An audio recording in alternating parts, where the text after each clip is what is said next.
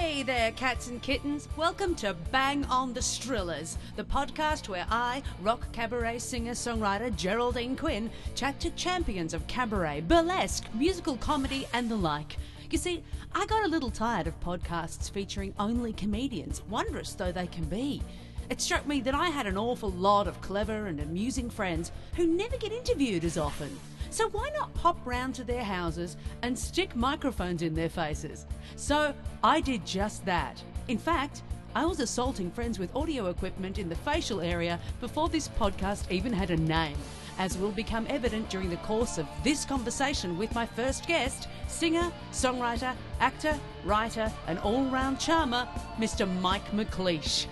See if you can tell how many copies he made me before we started.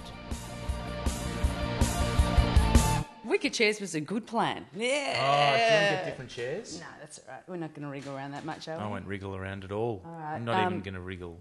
I don't even have tiny bit. an introduction or anything. Doesn't We matter. just You go, don't need oh my one." God, mate. Oh my God, GQ. Oh my God, it's Mike McLeish. Mark McLeish. That's the best pronunciation ever. Oh, mate, I went to school in Dandenong, mate. Ah, Oh my God, did you not know that? did they teach you racism? We had gangs. Proper dandy gangs. We had a gang named after my postcode. 3174. And was that written all over the side of trains and stuff? Yeah. Did anyone get it tattooed on their neck? I don't know. This Because was... otherwise it's just a piss sweet gang. I've got the feeling you're not taking this seriously. Dandenong was a dangerous place in the 90s, thank you very much. And the late 80s. I believe you. I was on a train once coming back from high school. Had to catch a train from Dandenong Station to Noble Park, so it's like 2 stops. And there was this woman who used to... Sorry, a bit of backstory. Sure. There was a woman who used to always be hanging around, and she was a kind of... I couldn't tell how old she was. It's difficult to tell ages when you're actually young yourself. You think everyone who's 30 is ancient. Anyone who's over about 25 is just old. So old. And this one, she was just very hard to place, never in a uniform, so she was out of school or she'd left school or whatever. But she had... We kind of used to chat to her as a bit of a character. She had a bit of a kind of mullet, heavy set, shorter woman, white, mousy hair, and she sort of talked and we'd kind of chat back, but there was an element of, you might hurt us. Yeah, right. If we do the wrong thing. Okay. So your weight distribution was ready to bolt just in case. We had a feeling this was like an animal that needed to be slightly humoured. Sure. Okay. But we ran into her a lot. And we were in Catholic school, so we were in uniform. It was really clear. And one day we got on the train and coming home from school, and we see this other woman who was sitting there, again, just looked like an office worker, maybe 25 years old, and pale skin and blue eyes that were completely bloodshot because she was weeping. Oh. And the cause of her crying was quite evident on her face. Her lip was about 1.5 inches fat. She'd been punched in the face. And we've come up and gone, oh my God, are you all right? Are you okay? And she's like hysterical, can't quite... Yeah. that sort of crying. Yeah. Which is hurting because her lips split. You know, and we're trying to work out what the hell happened. Turns out, she points out the window, the woman, the dangerous caged animal woman that we'd always thought something's going to go at some point, has walked up to her, a complete stranger, and said, "Oi, still fucking looking at my boyfriend," and punched her in the face. And that's the sort of thing we saw all the time coming home from Dandenong School. It wasn't Dandenong School, but it was the School of Dandenong. Wow, that's... well, I grew up on the mean streets of South Yarra. So sometimes, you know, I'd get a bruised banana in my smoothie. That's about as hardcore as it got. There was a halfway house on Park Street around the corner from St Martin's Theatre, and there were some weirdos there. It's getting better. The halfway house on the corner of St Martin's Theatre.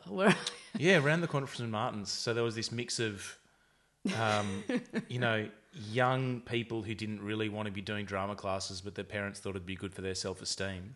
Okay.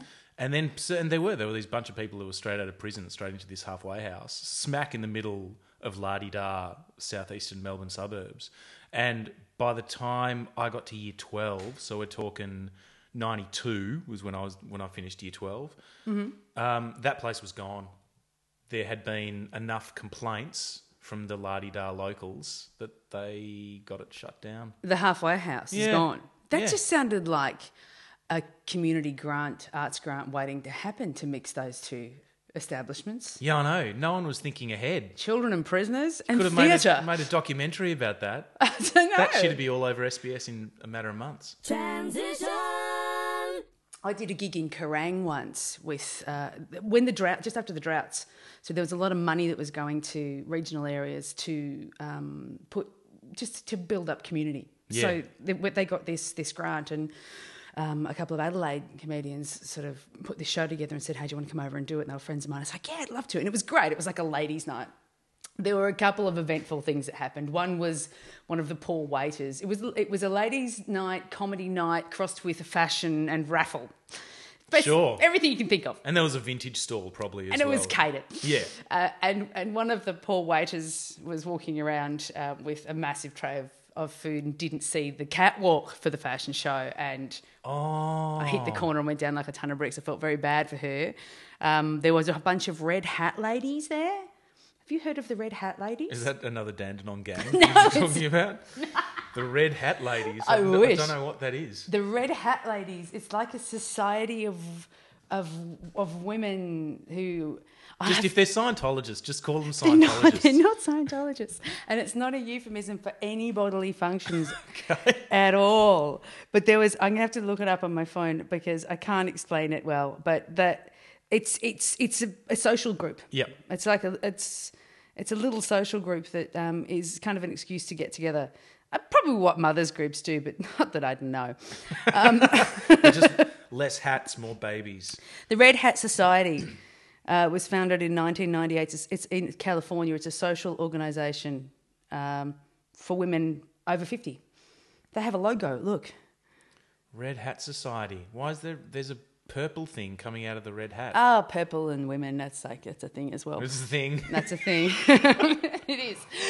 But anyway, I just think of Easter whenever somebody has purple going on. So it's the vestments. Yeah. But anyway, so there's a bunch of red hat ladies there who came to the night in this weird Kerrang gig, and they knew my uncle, who's a priest, and he was the parish priest in Kerrang for years. And they're like, "Oh, Father Pete!" Rah! So I was like the most popular. I did make that sound a bit like they were all cockatoos then, didn't I? A little bit. A little bit. Either that, or it sounds like Father Pete might have had some groupies. I'm not surprised if he did. He was a very popular priest. That's a good thing to be. Leave it. Anyway, so I was popular in the bar afterwards when they found out I was related. And I was chatting to the barman and it's like, I say, what's Kerrang known for? All the questions I probably should have asked to get material before the gig. Yeah. And there's a motel attached to this bar. So it's like venue and motel and bar all in this one kind of weird regional place.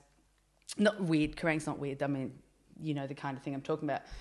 And I said, what's Kerrang actually known for? Is it an industry or this, that and the other? And he sort of went, oh, not much. And this is his words, mind you. Yeah. And he sort of said, oh, it's one of those places where the prisoners from XYZ prison, when they get let out, they tend to settle here first. And I went, right, okay. I guess I better lock my motel door tonight in case a murderer's in town. And he went, oh, no, not murderers, mostly sex offenders. So not to worry. It wasn't a good night for me to choose to watch Straw Dogs. No, that's quite a confluence of events for a nervous sleep. But good gig. Great gig. Great gig. Great gig. And the waitress survived. Survived her fall or survived an encounter with a sex offender from Kerrang? It was definitely the fall that I was referring to. I'm glad. Now I'm thinking about the Red Hat Society as a gang in Dandenong. Yeah, I wouldn't fuck with the Red Hats. Transition. Oh, you have children. I do. I have 2 of them. You have 2 children. Yep. How's that going for you? It's going pretty well. We're 11 years in now, so we're getting better at it. But it's an ever-changing beast. I'm just referring to the general experience of having kids. Not your children themselves as ever-changing beasts. No, they really can be. They really can be. I mean, one of them's getting a little on the prepubescent side these days. So yeah, it's going to be happy days ahead. You can tell. She just swings to just those normal swings of just being completely in love with you and cuddling you, and then putting, about an extra syllable that lasts for about a minute after she says, Dad. Dad! Just really, just embarrassed. I've written a couple of songs for the school concert. My wife Fiona's written it for our local primary school. So the wife's written the show. I've written a couple of songs, and I can't tell if our eldest daughter is really happy about this or if she's just unbelievably relieved that she's out of that school at the end of this year. Oh, so she's not in it. She is in it. Everyone's in it. Everyone's in it. Ah. And, there was a bit of conversation between her and her friends. They were thinking that nepotism was going to come into play. Oh, right. And we weren't going to do that. But, our daughter was copying it a bit from some of her friends saying, oh, your parents are just going to give you the lead role. There is no lead role. It's a school concert. All right. She wrote in about half an hour and she was drunk. No, she didn't. No, the kids are great. They've grown up in a showbiz house and they're pretty used to things being weird and schedules being weird. Well, my mum taught at my primary school. Ah, is that right? Yeah, so everybody thought she did my homework. Ah. And the irony... But it's quite the opposite, really. It is, because I'd go up and say, Mum, I'm not quite sure how to do this. And she'd go, oh, you're smart enough. Go and work it out. And so she actually... I have to go and deal with the problem children. She actively didn't help. That was at home. Yeah. That was at home. Yeah. Actively didn't help me because she was like, you can do this. Don't be stupid. But she never said that. But she was thinking it. Probably. But she still doesn't understand how painful that can be from other children. She just used to say, oh, you're being silly. Oh, that wasn't a big deal. No, it wasn't a big deal in your life. Oh, well, God, that's sort of that out there. No, I won't need the therapy after all because it just wasn't because you said so. Yeah, all the formative moments that you have as a kid, your parents, they don't remember them. Because it's so rare that something that's really formative for you as a kid is going to be that important to the parent. And I'm really scared of some of the sort of flippant things that I say. I've got a memory of, I was a dirty, dirty child, hygiene-wise. I didn't bathe very much. Hated it. You've really come a long way. I know. Well, you are scratching yourself, as I said. I'm scratching myself. Just, there are layers there from childhood. And I went through an entire week once and I had a shower every day. And I was really, really proud of myself. And I remember standing at the top of the stairs in the family home and coming out of the shower and saying to Mum, I've had a shower every day this week. And Dad, just on his way to work, sort of walking past me going down the stairs, said, I've been having a shower every day for 25 years. and I was gutted. Like I just thought, and I still remember that as a moment where I was really proud of myself. And as far as I was concerned, my dad just completely dismissed this monumental achievement of me scrubbing the filth off myself for 5 days straight. All right, Pigpen. So these are the things. I'm sure, I don't know how many of those I must have done by now. Oh, yeah, but and to be fair, it would have been a lot harder for my parents in 1951 or whatever, however long ago it was when they were the age that was happening to me. Yeah. There would have been much more that they were dealing with. Mum had a father who was a war veteran, for God's sake. Yeah, absolutely. And I'm sitting there going, oh my God, I can't believe you didn't pick me when I had my hand up in class. Yeah, the problems have become... What's the word? Shittier. Just not justifiable stuff. A whole bunch of the first world kind. But I get that too, being an aunt, like that weird stage, particularly with girls, when they're going through that sort of, just a horrible mood one second and then really funny and great the next. Yeah. I've seen that as well with some of my nieces and some more are going through it, and you just kind of go, this doesn't make any sense. And then you go, oh, hang on, that was me. That was like me all the time. Yeah. So... Fiona was a nightmare. She knows it. Her parents have told her. That's my wife I'm talking about. And... not just your wife, the very talented writer and actor as well. But she's mainly my wife. Oh, right, yeah. Yeah. Sorry, I won't bring it up again. No, she she's terrified of our kids becoming teenagers because of her very potent memories of the way she was as a teenager, which was the sneaking out, literally sneaking out the window at night and going and staying at a friend's place and all sorts of stuff. And so she's already looking at our 7-year-old with this sort of, beady-eyed suspicion. Like, don't fuck with me. I will not let you be me. It's like, you know what? And if they want to, they're gonna. You find a way. And we were pretty good. All of my friends, and we were pretty good kids. We didn't do anything horrific, but I was all right. I had a sort of 2-3 year period in my mid-teens where I wasn't flash. We had I did a fair bit of experimenting. Drugs.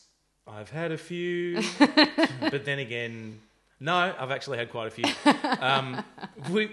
Abby, my youngest daughter, I don't even know how this came up, but Fiona said she asked her about ice, as in the drug ice, because it's everywhere, because it's horrendous. It's being reported on so much. Like, many stories and about it's destroying towns. It's horrible. It's a plague.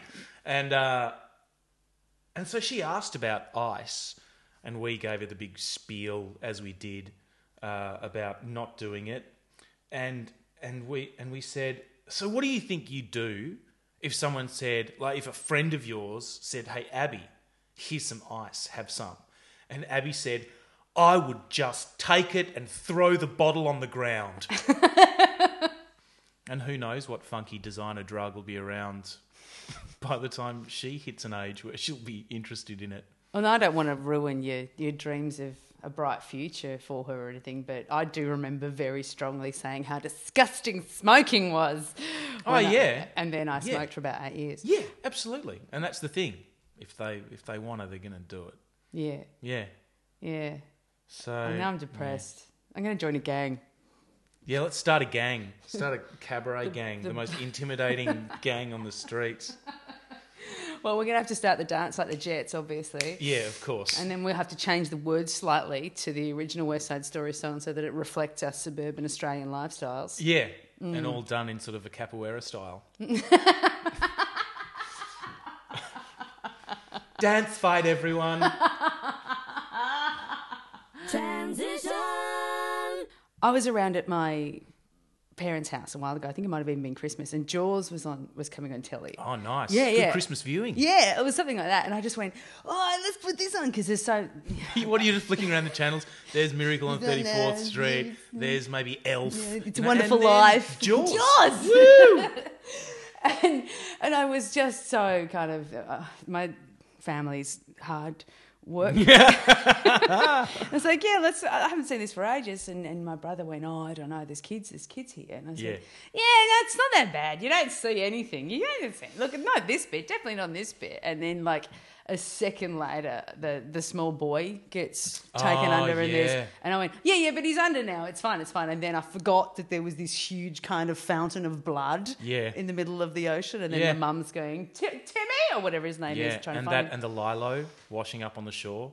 Yeah, I'd forgotten all that. The blood, the bloody water washing the shredded lilo up onto the shore. And then my brother said, you're not the one who has to go into their bedroom when they wake up screaming. And you smiled and went, I know. They wouldn't call it a lilo in America, would they? What would they call those things? A floatable device. A floatable device? Yeah, something like that. I don't know. I haven't done a lot of research into the lexicon of various pool accoutrements in the North American dialect. Yep, it's because you're lazy. It's what they say. But I was thinking the sort of stuff that I used to watch when I was a kid. I got tortured by my even older brother. Oh, yeah. Amityville Horror was on the telly. So how old were you when you first saw Amityville Horror? 7 or 8. Right. Because it was definitely Wagga Wagga, and we moved when I was 9. And I turned out fine. Yeah, you're totally fine.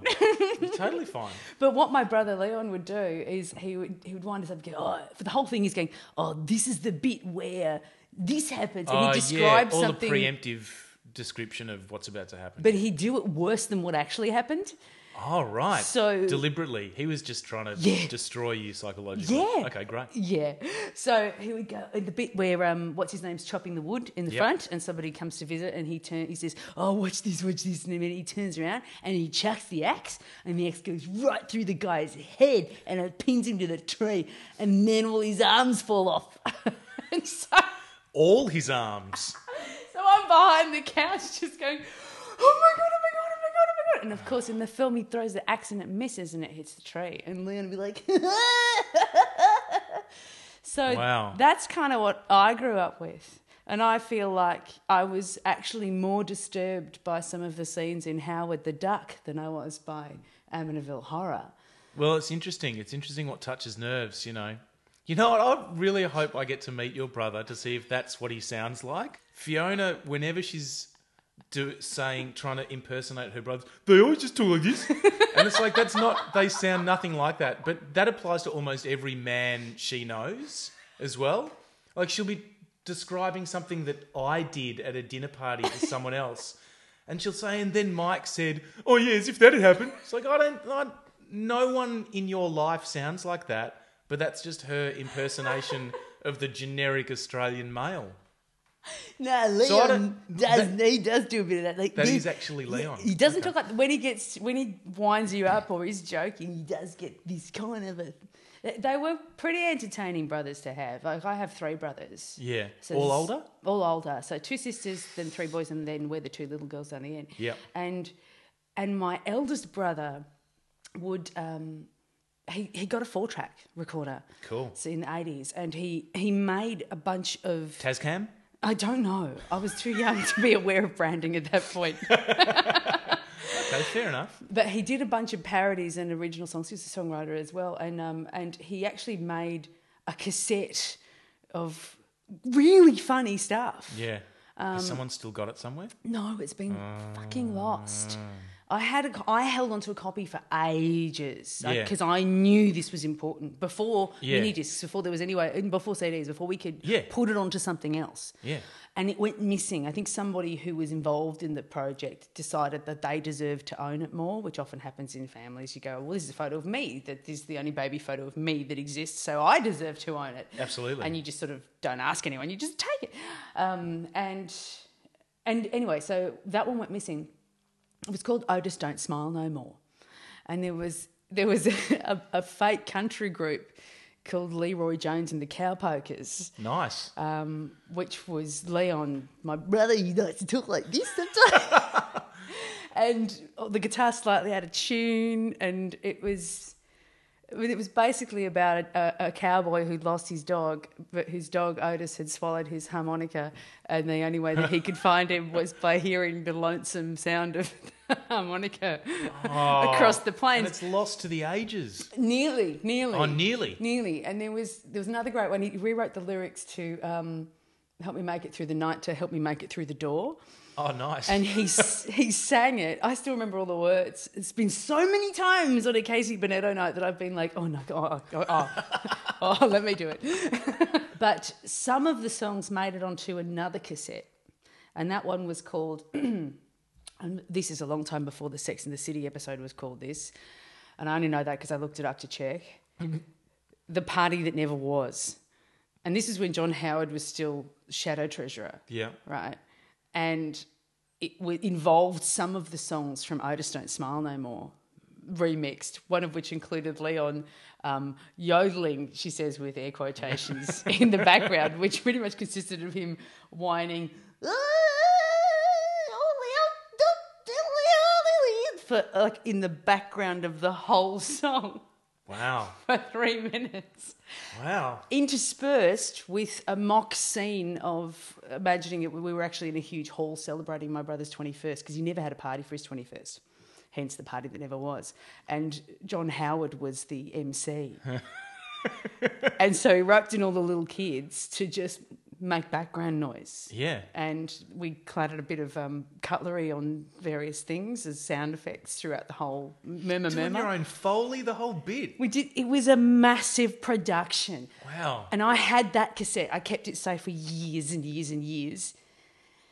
And then someone my sister-in-law found Taped it. over it? No, Oh, she found it and just claimed it. Yes! Just claimed it. She's claimed it. And she might listen to this. And Joe, I want to know where it is because I've got a USB tape deck in there. You got to digitise it. We need to digitise it. And the thing is, I would have done it by now, and I don't know if any of this still exists. I never did anything that involved. I do remember one of the first songs I wrote when my mum, who's a beautiful classical pianist, and she bought a clavinova, so an upright electric piano, so that she could play with headphones. Oh, great.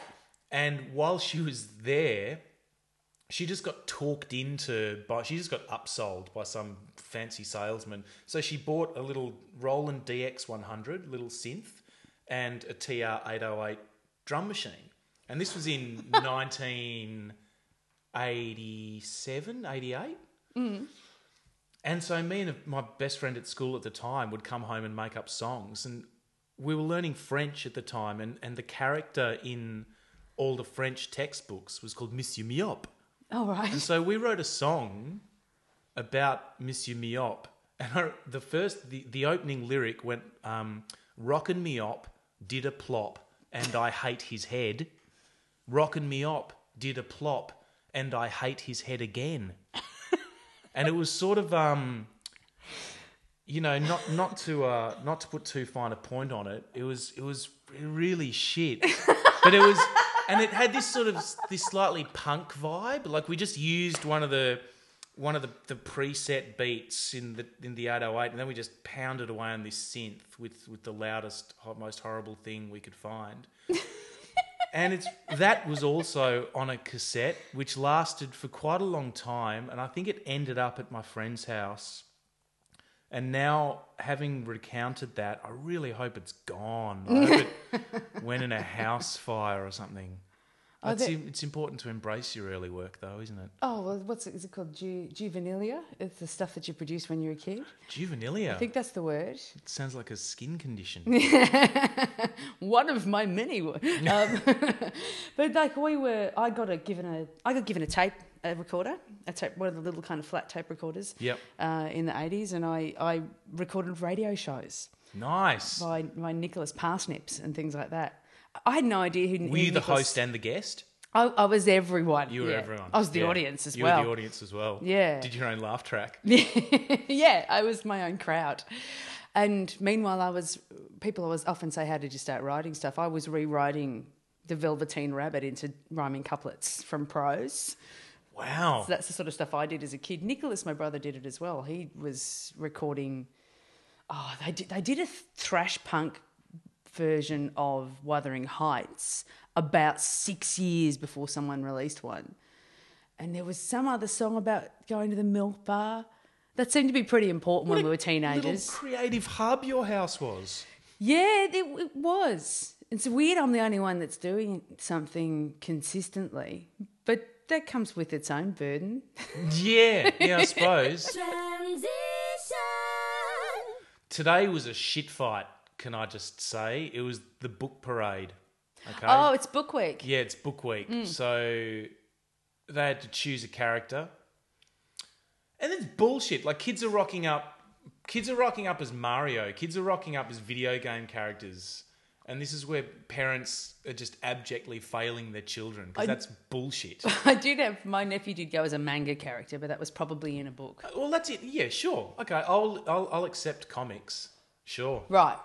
Yeah, why not? Video That's games. pretty much all I read as a kid was Tintin, Garfield and Asterix. Yeah. But youngest daughter decided to go as Pippi Longstocking. Mm-hmm. Now, we've done the Pippi Longstocking before for our older girl. You know, your coat hanger wire in the hair to get the pigtails poking out on the angles. Stripy stockings. Where things went a bit pear-shaped was the red hairspray. Yeah. Okay, we go, okay, cool, everything's done, she's ready to go. We've put her little freckles on with Fiona's mascara pencil or whatever it's called. Eyeliner. Eyeliner, thank you. And take her into the bathroom, shake the can, start spraying, and it's going well. Her hair's going red. It's doing what it says on the box. And then this sheen of red just descends on the entire bathroom. And then it got worse when Fiona started trying to sort of just mop it up with towels. Within the space of about 35 seconds, it looked like a really clumsy murderer was trying to clean up the scene of the crime. It looked fucking horrendous. And then to back that up, Fiona had the equivalent of one of those Pinterest nailed it moments when she tried to put a transfer of a monkey face onto one of our elder daughter's tops. And it ended up looking like, it was like a horror movie. Like, it was like one of those very typical just cartoon monkey faces. And she fucked it up so royally that our daughter didn't want to wear the top because it was this scary sort of mutant monkey that had been bent into a shape. And we just thought, can we just wear your school uniform? Just wear your school uniform, let us be bad parents, go to school and cry a bit, and don't worry about it, and have that as one of your formative moments. By the time we got them in the car, we just thought, you know what, we're going to ban reading. I think that's what we're going to do in our house. I won't be able to think of anyone to go as. Well, sorry, I just had to get that off my chest. I went as Puss in Boots. That's good. You know, I hadn't read it. but we saw kids rocking up. You know, there's always a Hermione or two, or four or seven. Mm. And then I saw one kid who I presumed was probably Gandalf. Now, that's a good one. Yeah. Just a robe and a beard, hat if you want, optional, and a staff, which is you just break a branch off a tree on your way to school. We call that a weapon in weapon. Dandenong. Yeah, who was it? Someone went as, what's the lead character in the Divergent series? Triss. Yeah, that's right. Yeah. Do they have a weapon? Well, she's got a gun, but they can't take guns. They can't take toy guns to school. You know why? Because that's bullshit. That's why. Because schools are bullshit. If you can't rock up with your character's chosen weapon to your school, if I'm going to go as Han Solo, I'm taking a blaster. You know what I mean? Come on. And reading, like, both our girls love reading, which is a testament to their mum, who's a voracious reader and has always encouraged them. But it's become quite a sort of homogenised experience, like at our daughter's school. When one of them latches onto a book, be it Hunger Games, be it Divergent, be it whatever the next fucking slightly dystopian, messed up future thing is, they all want to read it. Because they want, it's a shared experience for them. So homogenised is that's not the right word. But I do, and it goes through them like a wave. They all have to read the same book so they can all discuss it. And then by the time they're getting to the second or third book in that series, they're just getting, their poor little brains are just getting pounded with billions of dollars worth of marketing for the next thing. And they all want to buy it. They all want to see it. They all want to read it. There's not a lot of difference, perhaps, except for the vehemence of the marketing, but between that and, films when we were younger. I know. No, I certainly had friends who were, like, one of my oldest friends is a big cinema buff. And I mean, like, classic cinema too. Like, so we would, her mother had a book of stars, which their birth dates. We'd actually write in when one of them died. We'd put the year in. Because and just a big X. It's Jimmy Stewart. Dead. But because we were born at a time when there were still these greats of the golden era still alive, and then they were starting to drop off, we sort of had that great overlap. So we were going backwards to find films and going, we're interested in cinema. So I haven't seen Lawrence of Arabia yet. I have to see Lawrence of Arabia. And so then when I finally go to see it, it's actually at the Astor Theatre or something like that. And they just re-released it and restored the whole thing. And you're just sitting in front of this massive screen going, I just hope I can stay awake. This is a film with a fucking interval. Yeah. And that's exciting in its own way, but in our microcosm, we'd share that, which is not dissimilar to that, or a video game. And we try and do that. We try and do that with music with our daughters. So when they find something they like, and it's pretty, pop music today. All right, let's get me put my teeth back in. Our eldest girl's a big fan of Pitch Perfect, the Pitch Perfect movies. Did you see the second one? Oh my God, my it's God. just horrendous. We've made her backtrack and find out about every song that they actually destroy use. in that film. And so, there are all these mashups and all these, vocal smackdowns and and so we sat down with her and we wrote down every song that's used in the film, and then we'd sort of YouTube it, or we'd find it, or I'd have it, and then we'd play the song. And then from that, she's found, a couple of artists that she actually likes. Great. And then now she's backtracking through that. And every time she puts a playlist together, she gets half and we get to do the other half. Because we just want her to have, we want her to hear stuff. That's a good idea. It's basically so we get to listen to our own music in the car, though. I think it's not trying to broaden her musical purely horizons. altruistic. It's not altruistic. It's not about culturally enhancing her experience of the world. It's so we don't have to listen to Demi Lovato anymore, ever. I would love to show my kids some weirder stuff. Stuff that's not just easy and pleasant. So much of what they watch is really easy and pleasant. Even if it's Pixar and it's got layers. Like I like unnerving them with some of our viewing options. But they're probably too... Not like Saw or... I think I'll hold off on the Lars von Trier for a little while. Saw the song cycle? The song cycle. Oh, wow. That's probably about due for a musical. How many have they done now? I don't know. 17. I haven't seen any of them. I saw the first one. I think I got the gist from the basic first paragraph of a description of the plot of the first one. Was there a second paragraph on the plot? No need. No need. Once you feel like the world's against you, yeah, that's when you start listening to music that can amplify that feeling. Which was usually what was on at about midnight on Rage. Yeah. Yeah. Yeah, I spent a lot of time with Billy Joel and Elton John as a youngster. Billy Joel's the theme. I told you off air I'm a big fan of Declan Fay and Nick Maxwell and The Sweetest Plum, and they had a big conversation about Billy Joel recently, and then Becky Lou and I did as well. Yeah. When we were chatting on another episode of whatever this is called. and I was talking to her about how I was a massive Joel fan, and then I hit about 14 and became incredibly ashamed. I was always ashamed of my music choices growing up. I always just thought I was super geek. I never liked cool music.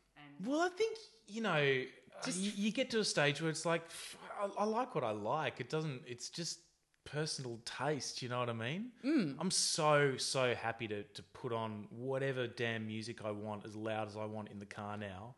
And it used to be that if someone would, like if I was stopped at the lights and I'd turn the music down before other cars could pull up. I'd do that. Because I wouldn't want the judgment. I wouldn't want people looking, like, a couple of tradies in a ute and I'm like, what would I have cranked up? Like I've got Joni Mitchell just going off, Oh, that's fine. Yeah, it's fine but I would never want the judgment. Whereas now it's like I bait people to judge me.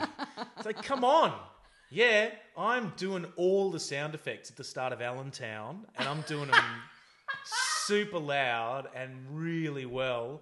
And if you want to laugh your asses off at me, just go nuts because I'm having a ball. Transition!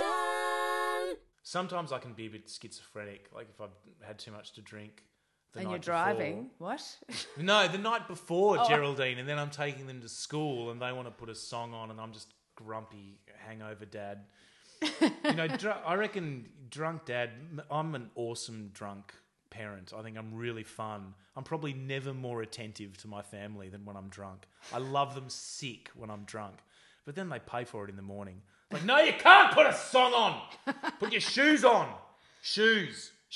Don't make me say it again. I was sitting at my brother's house when he talks like this, and my niece was sniffing my wine. They're children, all right? So she's 14, and she does a lot of pick up the glass and sniff it and go, I love the smell of wine. I just went, yeah, but not when it's your only friend. Oh! And her mother and my other sister-in-law were just trying not to laugh. You just took her straight to the pit of despair. Well, then her sister was braiding my hair because they've got African hair. It's like they'd have froze if they didn't have our genes in them, but instead they've got long, like lovely black locks. Yeah, it's dropped a bit with the Irish hair, but they've got curly hair. So Sienna particularly seems to like braiding my hair because it's straight. Yeah. And I'll just be going, is this what you're going to do to me when I'm in the home?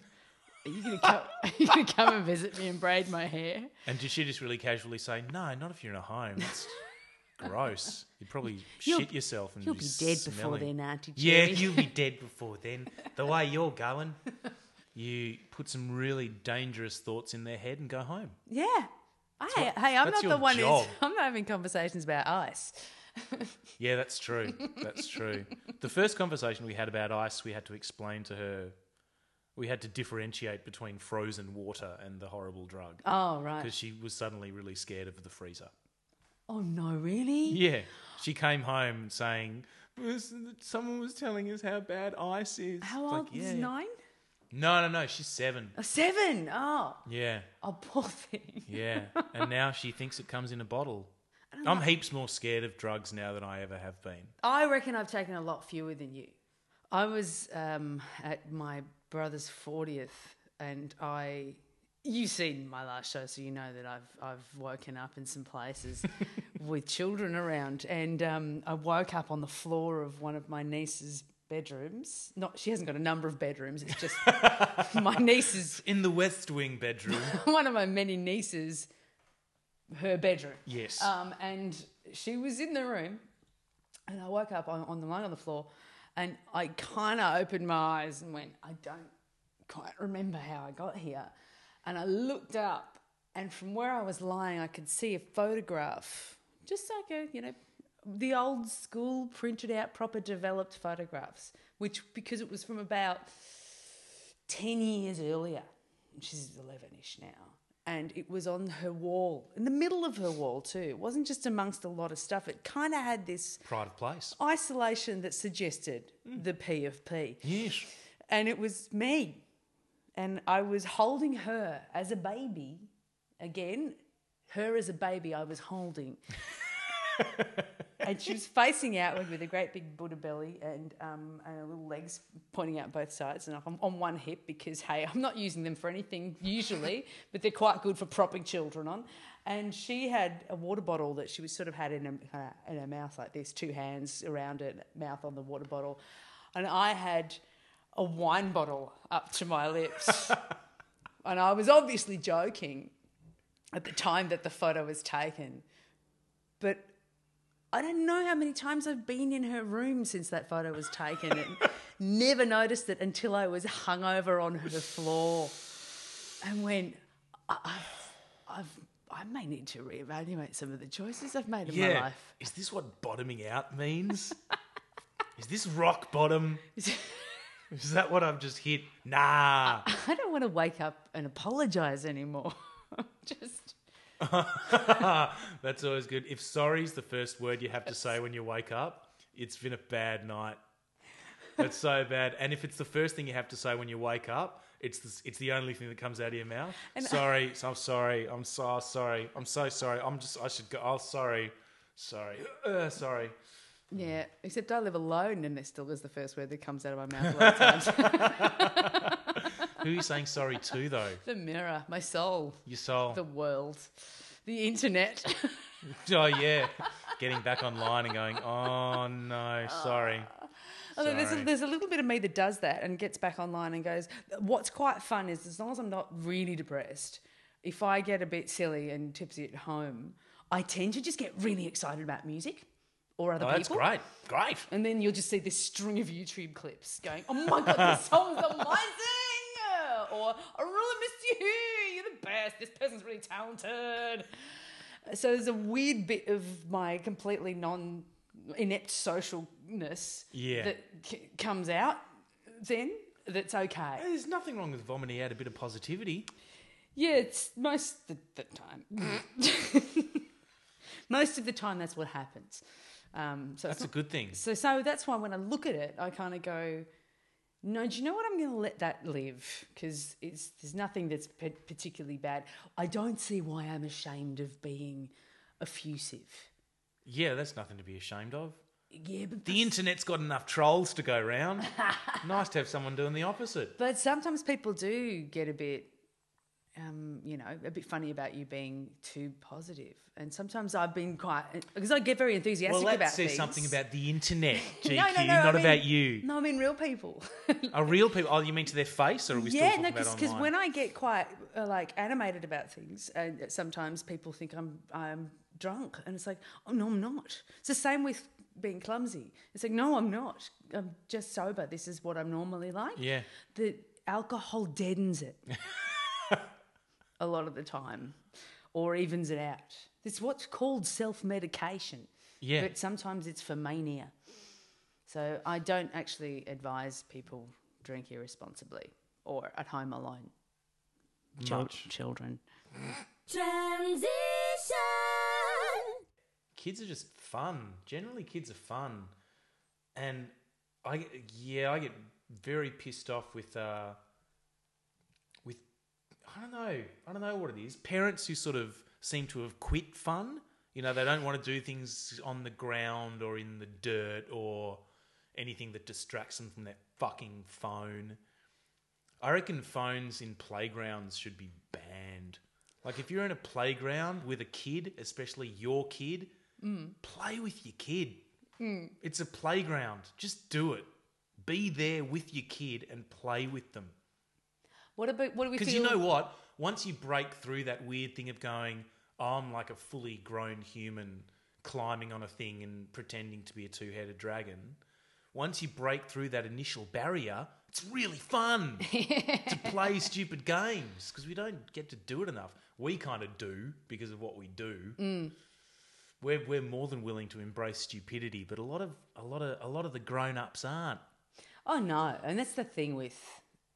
It's funny because I see you and Fiona as two of my exceptions to kind of not liking parents. because people, and a lot of my brothers and sisters too, because people think if you don't have children at my age, particularly women, that you must hate kids. It's much more often I hate parents. Yeah. Because of that sort of thing. Yeah. Where I just go, no, this doesn't make sense. I find the way that my brother and his wife talk to their children hilarious because I can make my sister-in-law laugh by basically not even insinuating, by flatly stating to her daughter that I have an alcohol problem and I'm probably going to die alone. If I can make her mother laugh at that, I think she's a good parent. Transition. Do you want to wrap up? Yeah, cool. But you're easy. God, I nearly channeled my best friend Ben then. Who? My best friend Ben. Who was at your birthday? Yep. He said, I love you, man. Yeah, he did because he's beautiful. But he's been saying the same lines and the same jokes since I've met him. And when you said you're easy, I just wanted to say I've been told by better women than you. Because that's one of Ben's lines and he says it all the time. Ideally to men. He says it to men. Because that makes it funnier. I was going to say I was slightly insulted, but... Yeah. That's your own self-esteem issues aren't my problem. Why do you think I drink? Probably for really similar reasons to me. Substance abuse, explaining methamphetamine to small children, and of course, why it's important to embrace your earlier work. Ladies and gentlemen, cats and kittens, I did tell you Mike McLeish was charming. Join us for episode 2 of Bang on the Strillers, featuring whoever the hell I decide to edit next. Thank you very much for having me, Geraldine Quinn. Thanks, mate. Thanks, mate. Thanks, mate. Thanks, Leon. Leon. He doesn't sound like that. He totally does.